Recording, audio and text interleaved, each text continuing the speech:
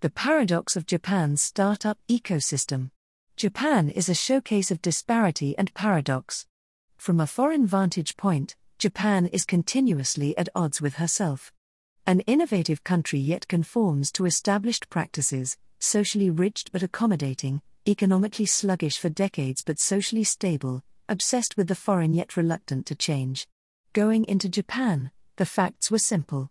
Through the 1980s, Japan was significant in global competition, largely by shaping global technological trajectories, transforming major global industries, and contributing to fundamental innovations in industrial production processes, creating enough wealth along the way to propel Japan to the world's second-largest economy. However, after the burst of the economic bubble in the early 1990s, Japan's economic growth faltered. Its industrial competitiveness declined sharply as other places such as Silicon Valley moved to the forefront of transforming technology, industries, and production, creating vast wealth along the way. While Japan's role in global competition seemingly became largely irrelevant from the 1990s onward, my experiences within the country revealed Japan's quiet, gradual, and significant transformation. While the world's attention was focused elsewhere in the 2000s, most notably the rapid technological sophistication and breakthrough growth of China, Japan had been developing in significant ways, bringing them back into the global conversation.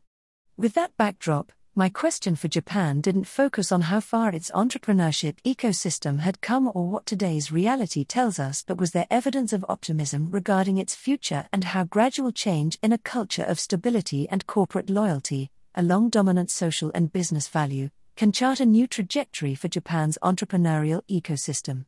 Since mid-2016, Japan's startup ecosystem has developed considerably as many characteristics of the overall economy and social norms transform to create a new environment for aspiring entrepreneurs.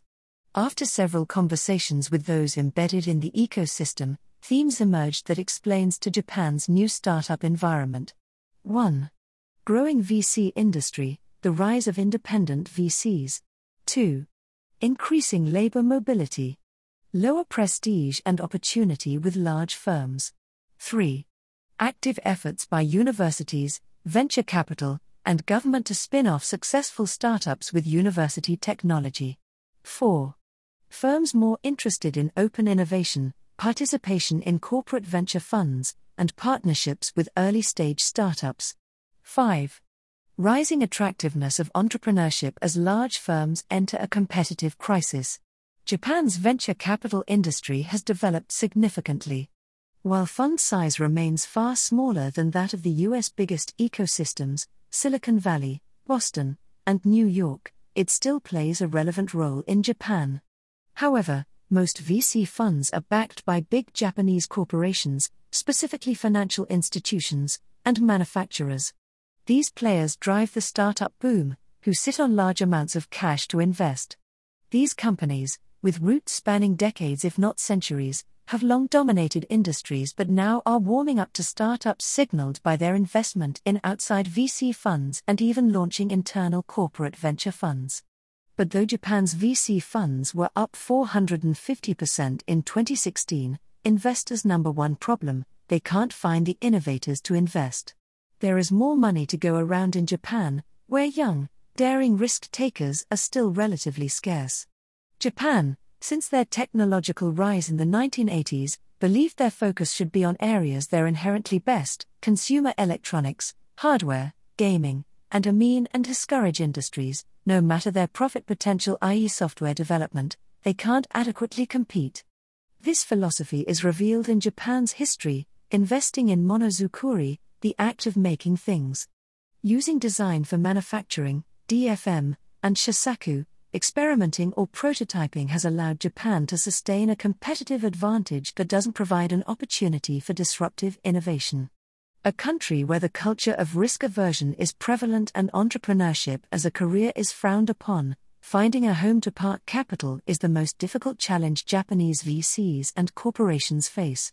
While places like the US and EU welcome failure, social pressure erupts from failures in Japan, discouraging its youth from pursuing entrepreneurial ventures.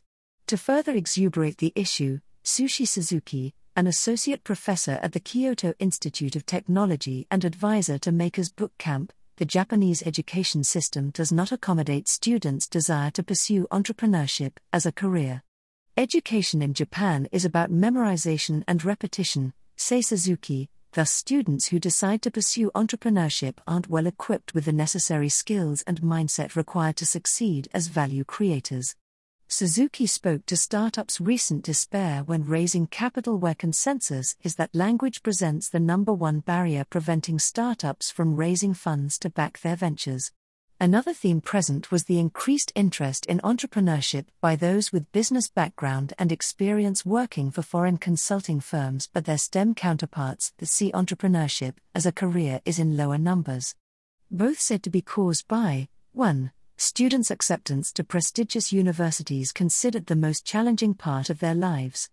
Once accepted, students slack off because their career path is seen as being paved. Secondly, those with engineering degrees receive the highest paid jobs. Therefore, if one is admitted to Japan's top STEM university, what are their incentives to pursue entrepreneurship post-graduation? Lastly, universities resemble corporations in Japan and possess an enormous amount of power. Japan's history shows that employees are married to their company, putting their company above things like family and well-being. Similarly, there is a marriage between Japanese startups and universities. As active efforts are underway by universities, venture capital, and government to spin off successful startups with university technology, students are hesitant to pursue entrepreneurial endeavors during their studies because of the lack of trust in relationships between student-launched ventures and the university. We shouldn't fool ourselves, Japan is changing. A change in its long, rich culture and tradition. Slowly, but deliberately, they are embracing innovation and disruption. The value the Japanese place on hard work has long been their competitive advantage, but what creates innovation is not keeping hard at work but deciding what needs to be done, by whom and what not to do.